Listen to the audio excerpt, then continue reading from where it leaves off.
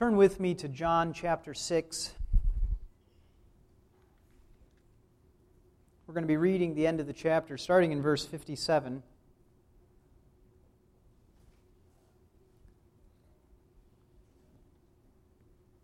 As I've already said, John's goal as he wrote the book was that we, the readers, would believe, and that believing we would have life in Jesus' name. So, not surprisingly, the topic of belief comes up numerous times in the book, and we see it again in our passage this morning. And once again, there is a distinction drawn here between those who believe and those who do not believe. But this time the cut goes deeper than it has previously as we've been studying this. This time we see the line drawn so deep that it ends up dividing the 12 apostles. Something that should be shocking to us if we remember the work of Jesus calling these 12 to be His special disciples who were with Him day in and day out. The work that He gave to them and appointed them to do. And this is a difficult fact for us to wrap our heads around. And it can be a stumbling block to us, but it shouldn't be. This should not cause us to stumble, but rather it should renew our faith. It should renew our strength and our commitment to being followers of Jesus Christ. So please stand for the reading of God's Word from John 6, starting in verse 57. Jesus is speaking to a large crowd, and He says, "As the living Father sent me, and I live because of the Father, so he who eats me, he also will live because of me. This is the bread which came down out of heaven. Not as the fathers ate and died, he who eats this bread will live forever." These things He said in the synagogue as He taught in Capernaum. Therefore many of His disciples, when they heard this, said, "This is a difficult statement. Who can listen to it?" But Jesus, conscious that His disciples grumbled at this, said to them, "Does this cause you to stumble? What then if you see the Son of Man ascending to where He was before? It is the Spirit who gives life. The flesh profits nothing. The words that I have spoken to you are spirit and are life. But there are some of you who do not believe."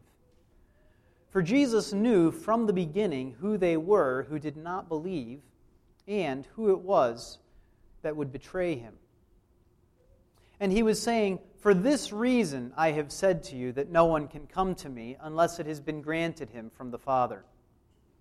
As a result of this, many of His disciples withdrew and were not walking with Him anymore.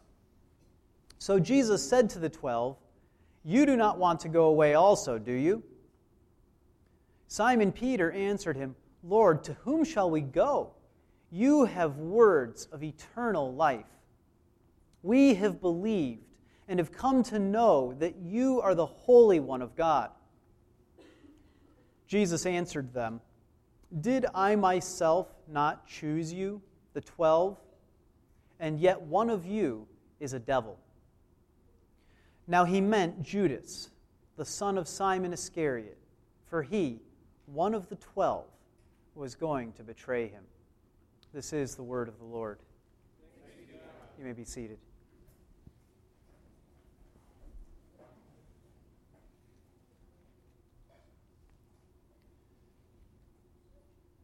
Our understanding of sin needs to be what Jesus' understanding of sin is.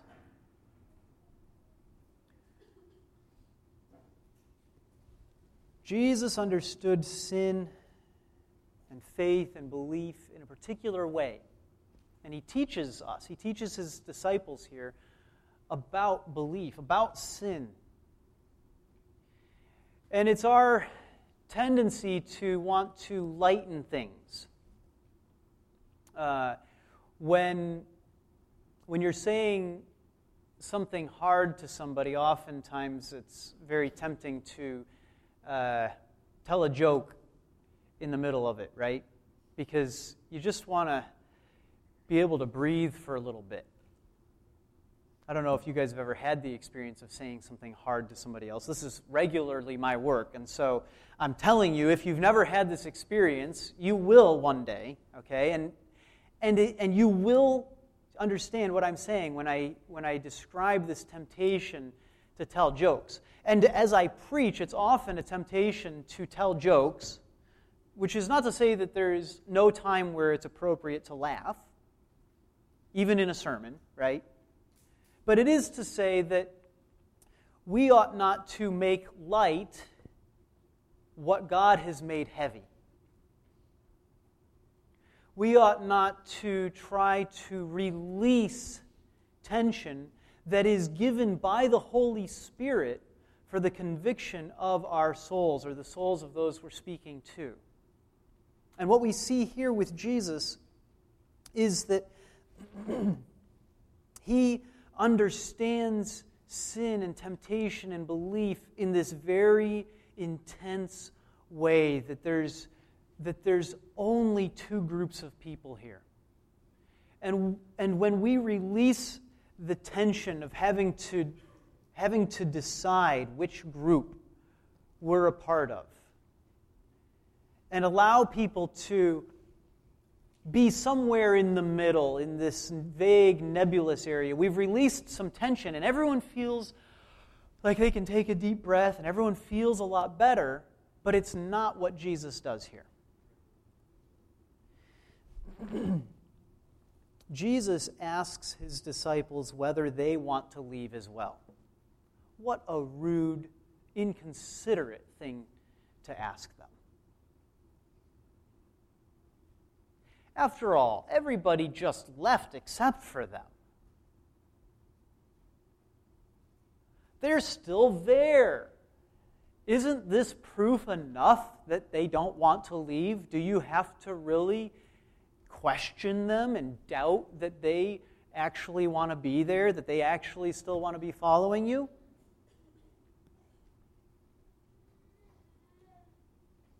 The implication that Jesus gives by asking this question is that anybody could turn away because of what He said. Do you understand that? Anybody could turn away because of what He said. He understands the offense of what He just said, and He turns to the disciples not because He has any doubt about what they are or aren't going to do, right? When Jesus asks questions, we've always got to remember He knows the answer. That doesn't make them rhetorical questions, though. He knows the answer for each of the disciples. He knows the answer for the disciples as a group. And yet He asks the question not as a rhetorical question, but looking for an answer. Now I want to take a second here and say, you should not be offended when people ask you whether you are a Christian. Now, I don't mean the random person on the street who you just met who's like, hey, are you a Christian? And you're like, oh, yeah. Nobody's offended to be asked when it's this new person that you met. When we're offended is instead when we're tempted, when we've been sinning, and when somebody sees the struggle that we're going through and they ask, well, are you a Christian? Of course I'm a Christian! How dare you ask me that question? Isn't that how you want to respond when you've been in sin and somebody asks the question? Because the implication of their question is, when you give yourself to sin, that indicates you're not a follower of Jesus. And so the very act of asking the question is something that is tense, something that is helpful to us, and something that is very easy for us to take offense at. Very easy for us to take offense at. It's like asking somebody, do you love your mom? Of course I love my mom! Why would you even ask such a stupid question? Doesn't everybody love their mom? Well, in point of fact, no, not everybody loves their mom. How do you know whether somebody loves their mom or not? Well, by whether they honor their mother. Then you can tell whether they love their mother. The same is true with God. When we honor Him with our actions, it indicates our love for Him.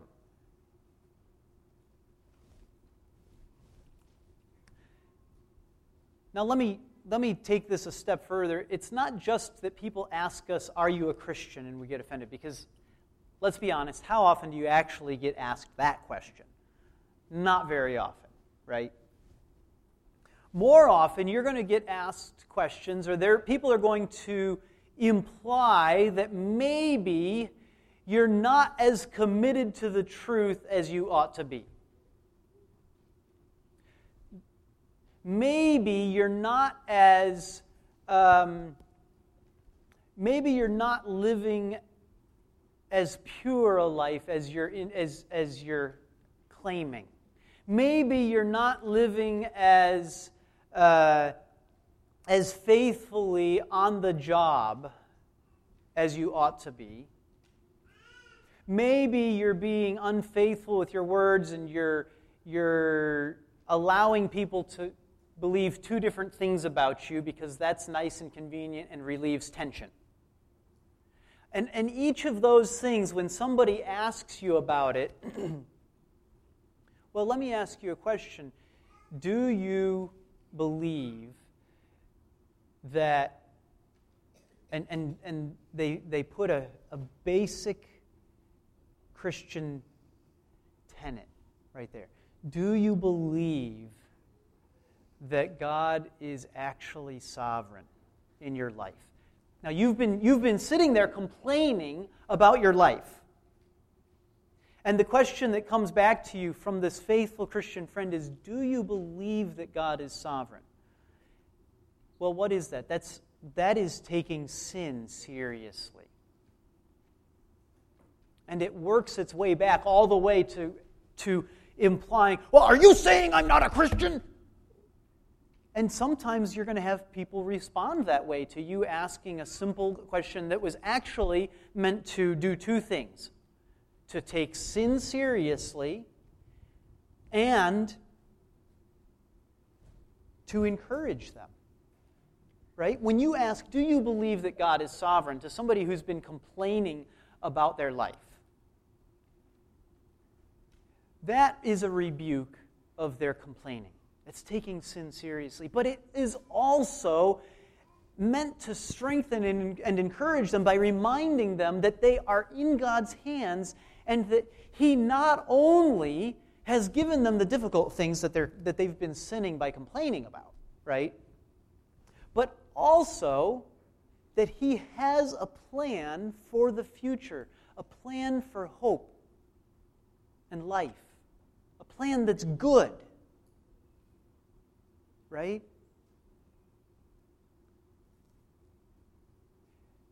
And then the person who knows the Scripture says, yeah, for those who are called according to His promises. And therefore He's implying that I'm not called and I'm not a Christian.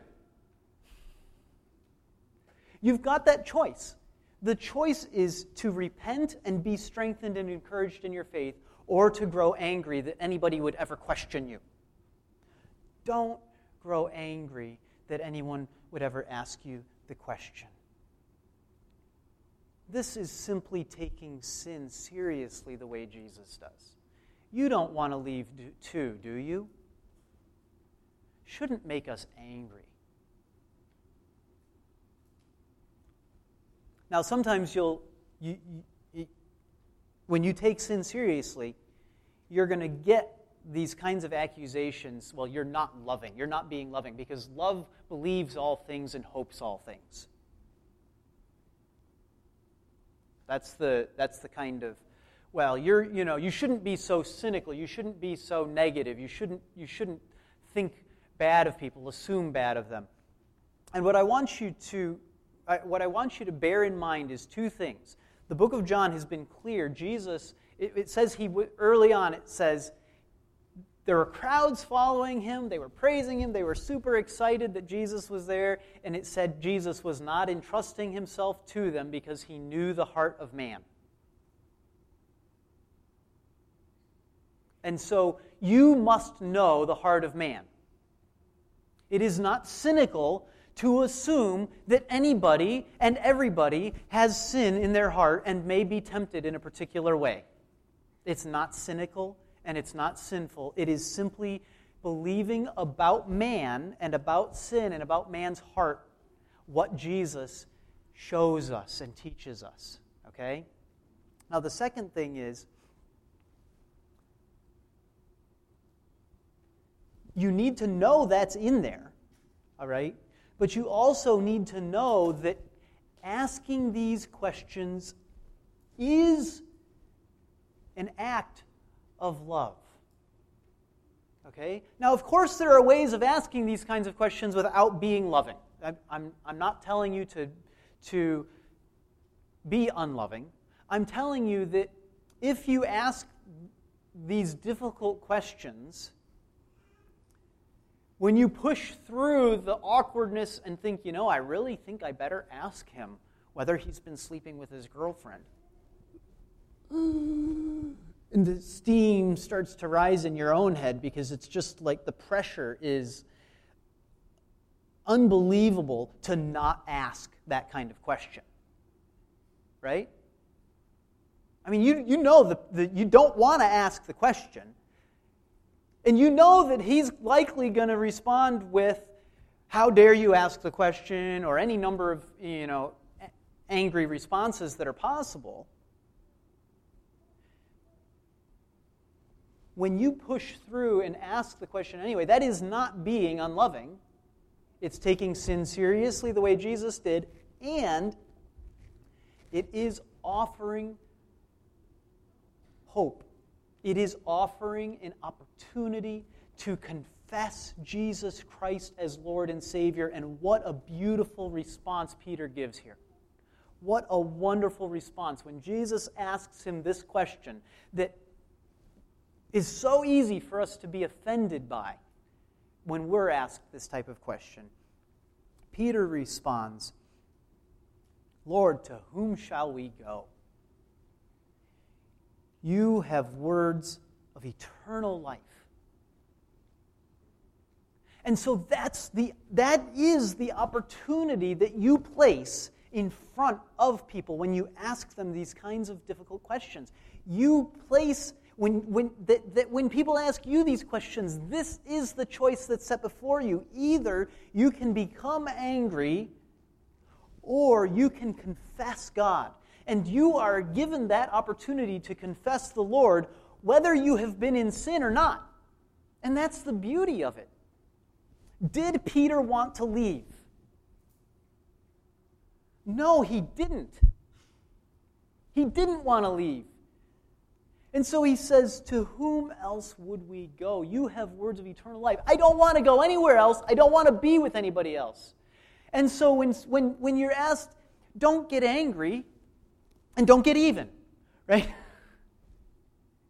Give glory to God. Give glory to God. As Peter does here. What Peter says is true. There's nowhere else to go.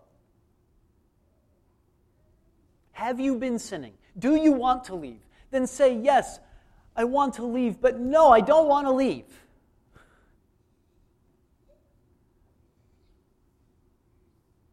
I want to stay. I want to be with you, Jesus. Have you been sleeping with your girlfriend? Yes, but I want to stop. Will you help me? I've been in sin. Have you been sleeping with your girlfriend? No, praise God I haven't, but thank you for asking. It is such a temptation, and I'm so glad that you cared enough to ask. In both cases, you see, whether you've been sinning or not, you're given the ability to declare God's gracious work in your life, to declare that you are a follower of Him, to say, there's nowhere else, there's no one else, I must be with Jesus. It doesn't matter what the crowds have done, it doesn't matter how many people think I'm an idiot for staying, this is where I've got to be. That's Peter. Let us respond like Peter.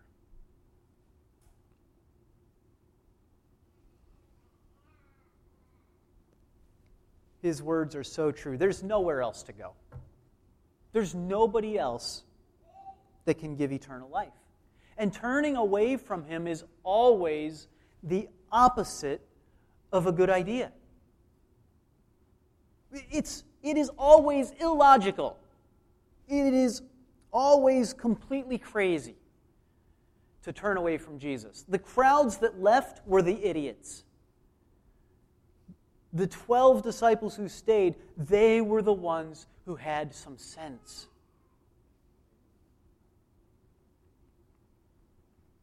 When you see somebody make shipwreck of their life, of their faith, somebody who has claimed the name of Jesus, who rejects the faith, who turns aside from obedience, who turns aside from faith, who turns aside from the fellowship of the believers, who walks away from Jesus. Are you following me? It is always astounding that they would do it. If you see through the eyes of a Christian, it is always shocking. It's always dumbfounding, because it is a complete and utter destruction of their life that they're walking towards. And you're watching them walk towards the pit of hell, and you're thinking, why would you do that? Don't do that. You must be retarded. How could you do that? What benefit is there in destroying your life? Giving yourself to misery, both now and for eternity?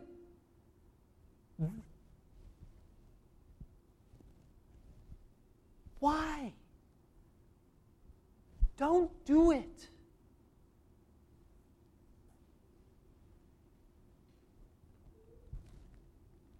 When seen with true eyes, this can only horrify us. It can only shock us. And the reason is because we see the insanity of it.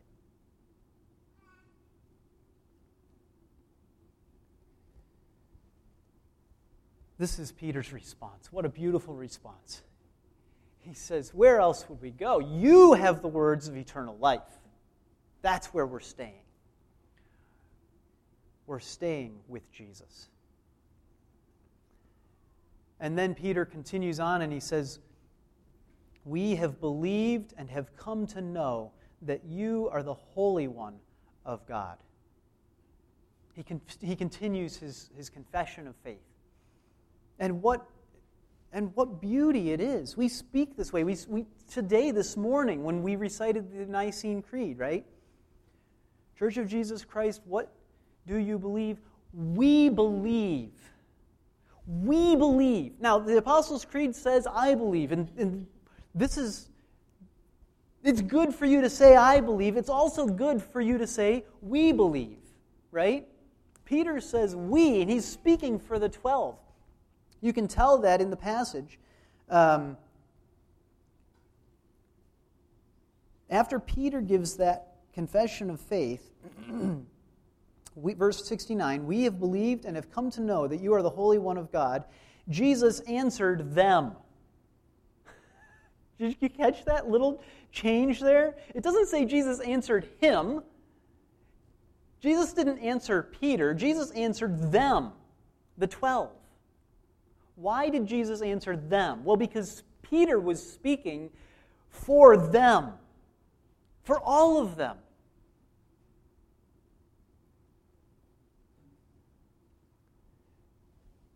And yet Jesus' response is to point out that he himself picked the 12 of them, but one of them was a devil. One of them was a devil. So much for us to learn here. We don't choose who will believe and be saved. God does. Jesus begins and ends his teaching prior to this with an explanation that it's the Father who chooses. Verse 65, we see the concluding, the second time that he says it, as he's ending. And he says, for this reason I have said to you that no one can come to me unless it has been granted him from the Father. You can't come unless you've been given that gift. Granted by the Father the ability to come. If you have not been granted by the Father the ability to come, you cannot come.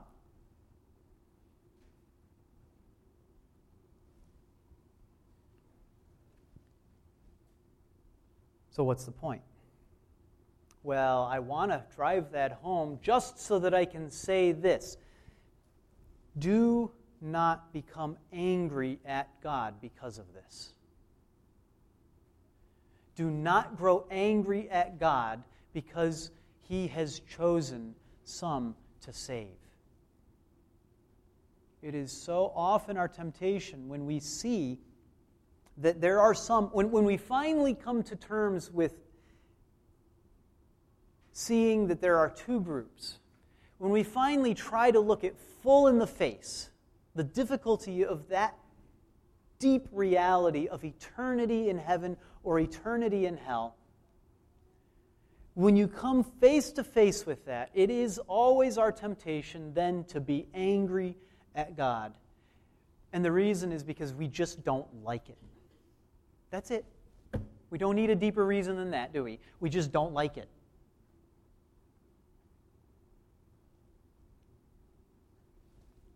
Do not become angry at God. He has saved some.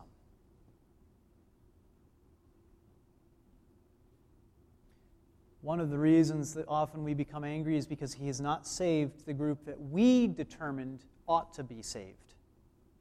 And so you see your friend, your neighbor, your coworker, your loved one, your brother, your son, your daughter turn away from God, run headlong towards hell, and you read, he can't come unless the Father gives him the ability to come, and you just think, well, then I hate God. I hate God for not choosing him. Now, this is the insane response. Do you understand? Right there, you yourself are facing the same choice. Will you hate God or will you love him? You cannot be a Christian and hate God. That is impossible.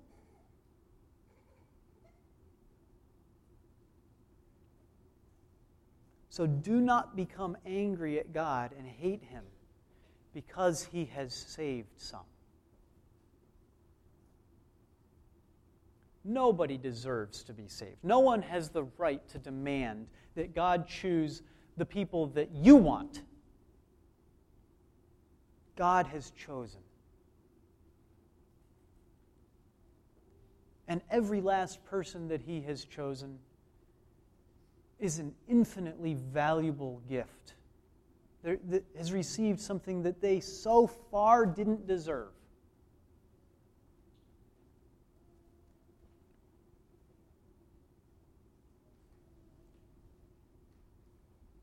We ought to praise God when we see that he has given some the gift of faith. So we do not choose who will believe and be saved. God does.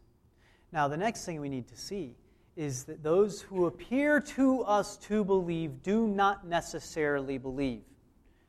Now, this gets, all right, now, preacher, it was bad enough you forcing us to admit that there are two groups. Now you're going to tell us that this group that we're all like, yay, everybody over here is saved. You're going to tell us that some of these people aren't actually in this group? Yes, that's exactly what we see here. Peter responds for the 12, and he says, we. And we respond to the question, what do you believe? And we respond and we say, we believe in one God, the Father Almighty, the maker of heaven and earth, right? And yet, do you speak for everybody in this room? No, you don't. No, you don't. Well, but what if everybody in the room says it? Then is it good? No. This is not some magical incantation that if you can just trick people into saying these words, that voila, they're saved. It's not some sort of magical incantation that you can just say it yourself and you're saved.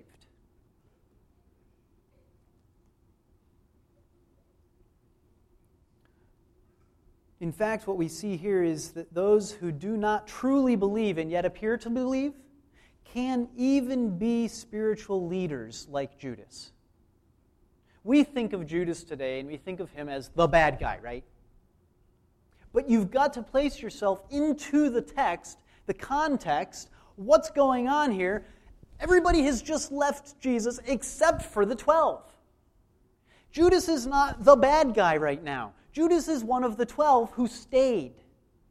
Judas is one of the 12. The 12 were sent out preaching and teaching Jesus Christ, the gospel. Judas was one of the 12 who were sent out healing and casting out evil spirits. Judas was one of the apostles of Jesus Christ, chosen specially of the 12 to be part of that small group of leaders.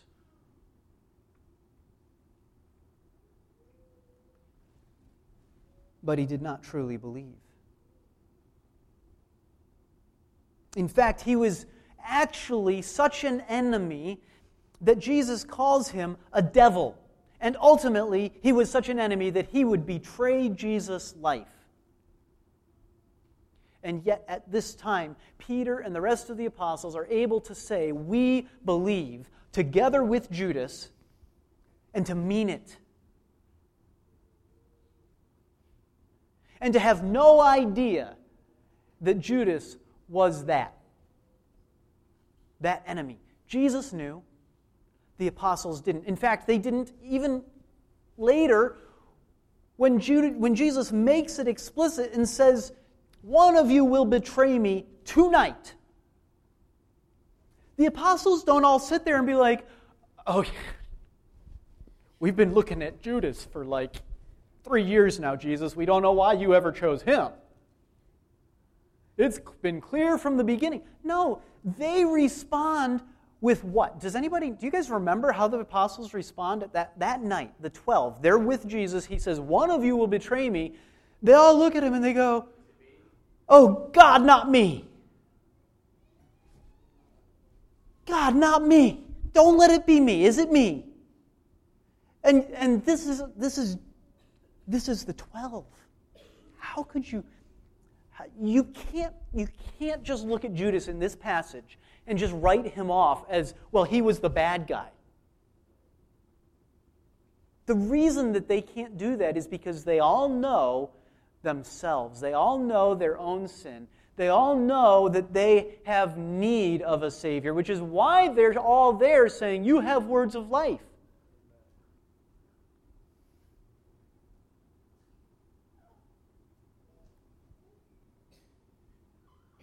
Paul is with the Ephesian elders, the group of people where you see, apart from Jesus and his 12, You don't see greater tenderness and love. You don't see such a close relationship anywhere in the New Testament as you do with Paul and the Ephesian elders. And as he's leaving the Ephesian elders, what he says is that from their own group, wolves would arise to attack the sheep.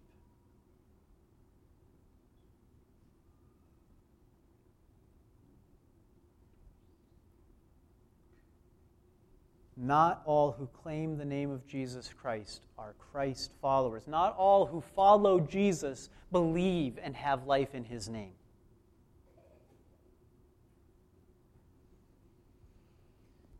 And so what do we learn? Well, first, like the disciples, we must take warning for ourselves. Whether we have heart religion or whether we just have brain religion. Do you know what I mean by brain religion? That you're able to look up on that screen and read through those sentences and say them out loud. That's brain religion. Saying, Jesus, we know Jesus was a man of God. We know Jesus came down from heaven. We know Jesus did all these miracles. All these things are true. And yet not having believed for your own salvation.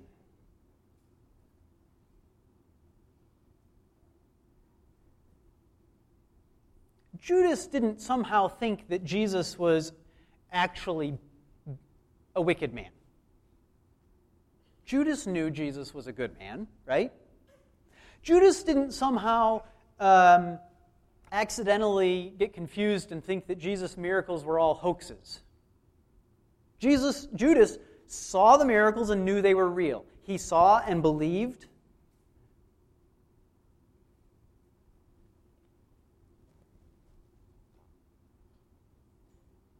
And so if it's possible for Judas to know the truth of what Jesus claims, and yet not to have placed his own life into the hands of God by Jesus Christ's words. If it's possible for Judas to believe and yet not to believe for life, then certainly it is possible for us to believe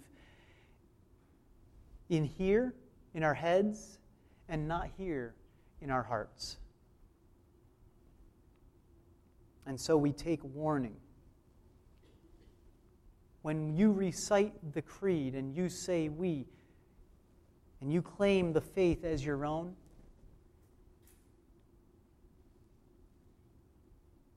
be like Peter, not like Judas.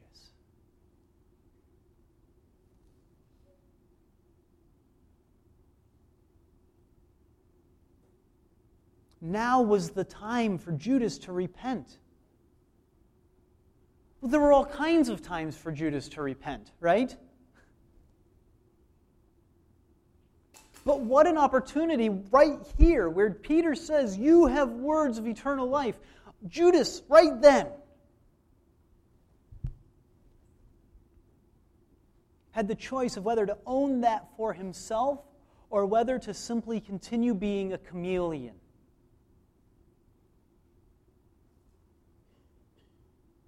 Trying to blend in with those who had faith.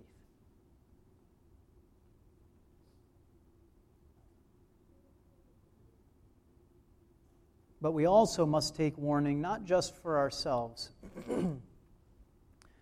but this is a warning not to simply assume that everybody is a Christian.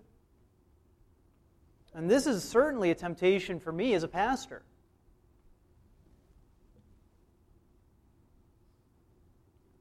I mean, listen, I look out and there's this group of people, and what do I want to do? I want to assume that all of you are Christians. Do you understand that? Do you see how much easier that would make my life if all of you were Christians? Then I wouldn't have to call you to repentance. But of course, I would still, wouldn't I?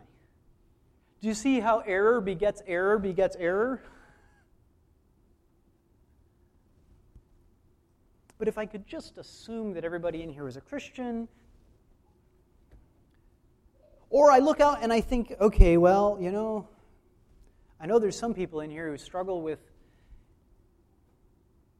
their faith and wondering whether they're a Christian or not, and now I've sat here and I've given this warning about making sure that you're a Christian, and I've probably sent somebody into a tailspin, and, what am I going to do? I better not do that. I better not warn people to make sure they're in the faith, for fear that it would discourage some people who are in the faith. No. And you must not do this either, okay? I mean, I'm talking about my own temptation, but I want you guys to remember, you can't assume that everybody is a Christian either.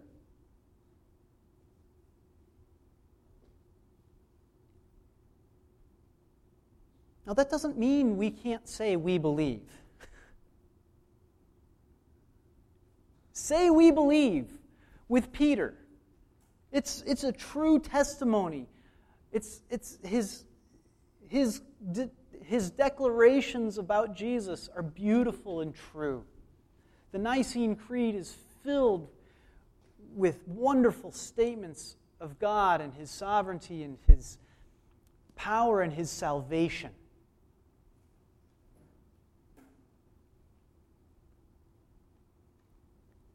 But it does mean there's no call to repentance, there's no call to faith that we can leave out as unnecessary.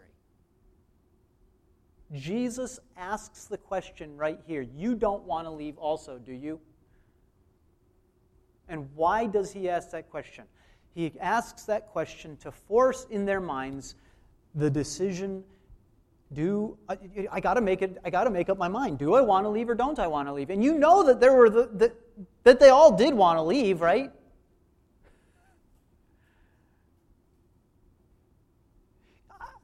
Now bear with me for a second. You know they all wanted to leave, right? Do you see that? There were just crowds of people and they all left. There is in every single one of us that temptation to leave with everybody else. You've heard of peer pressure before, right? I mean, this is a real thing. They all wanted to leave. And yet when Jesus asks them, all of a sudden, everything is purified. Everything's purified down to that one question. Do you want to leave too? And when we respond and we say, no, we don't want to leave, that's a confession of the faith, it's a confession of the sin, a rejection of the sin of wanting to leave.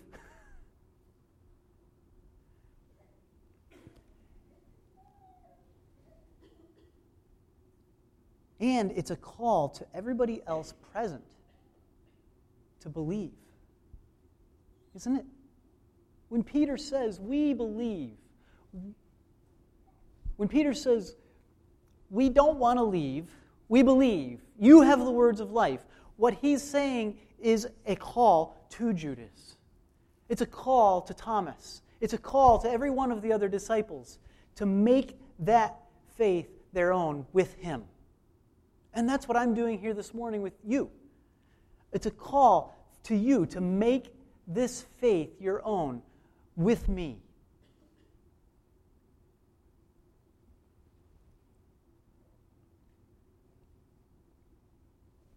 Now, what does this have to do with not assuming that everybody around you is a Christian? Well, just like I, as I'm preaching, cannot leave out calls to repentance and calls to faith, you, in your conversations with people, when you see their struggles, when you see their sins, when you see their weakness, when you see the choice before them, you cannot leave out and assume that it's all going to be hunky-dory, that after all, they're a Christian. This does not mean you assume they are not a Christian. Jesus does not assume that all of the apostles want to leave, right? I mean, that's what I explained first, that this isn't somehow this hateful question that comes out of such wicked assumptions. No, it's a call to them to confess their faith in Him. And that's what you need to do with each other.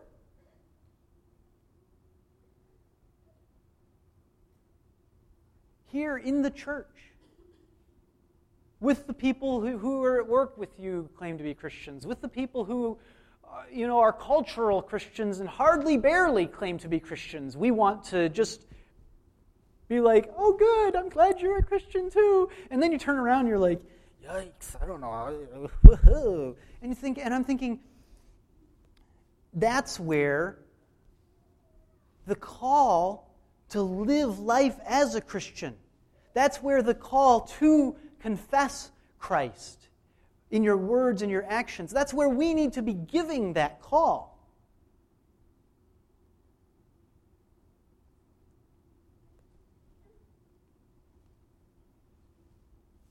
This is why we can't assume that everybody's a Christian.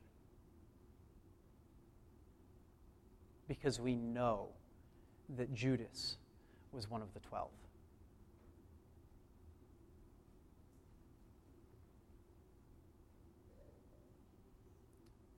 And finally, as we take this to heart, this will strengthen you for the time when Judas is revealed. Okay? This will strengthen you for the time when Judas is revealed. And that is a harrowing time. That is a time of difficulty and temptation.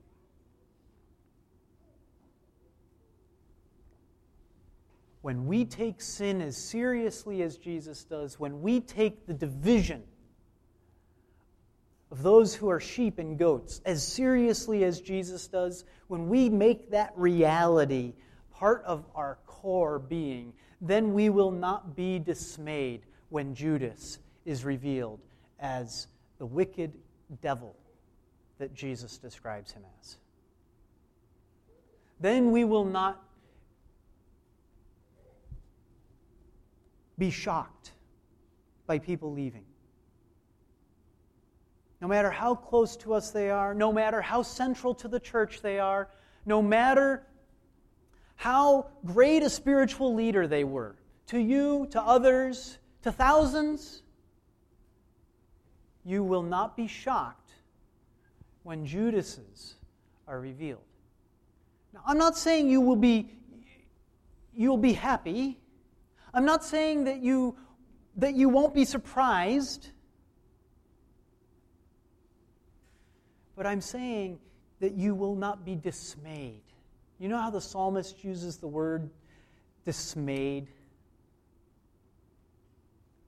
It's where you're crushed. It's where you're, what does it mean? It's you can't respond.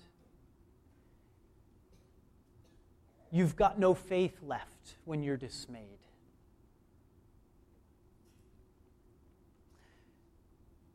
As we become like Jesus, we will not be dismayed by the lack of faith around us. And so I don't just mean those who are the closest ones who betray us. I mean,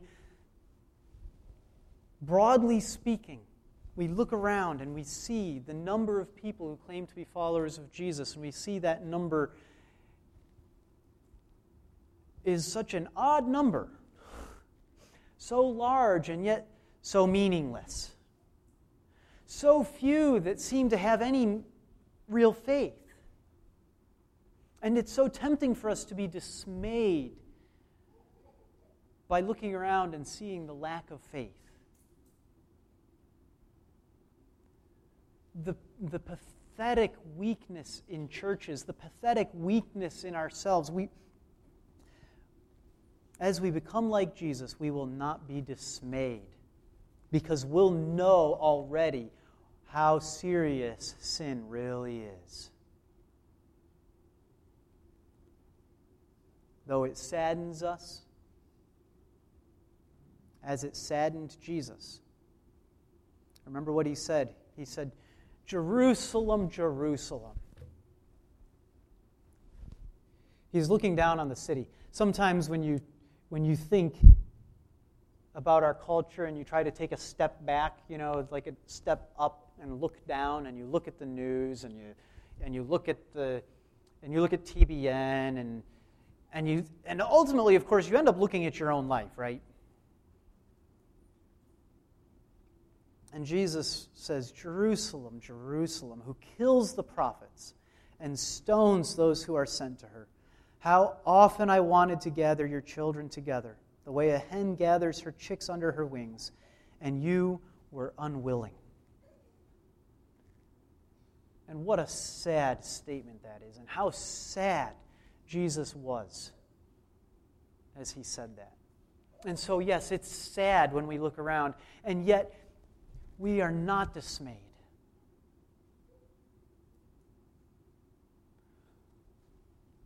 Because we remember Judas.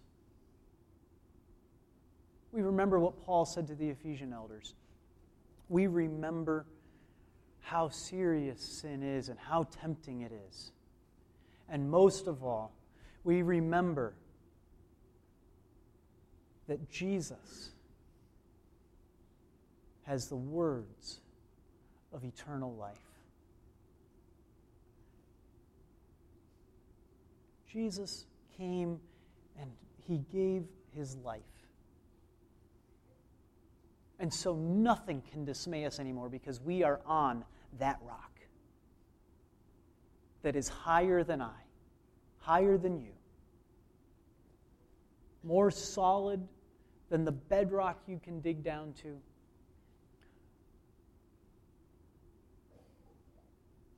Deeper than your sin, more pure than the whitest snow. That's our hope. And so nothing and no one will dismay us. We give our life to him.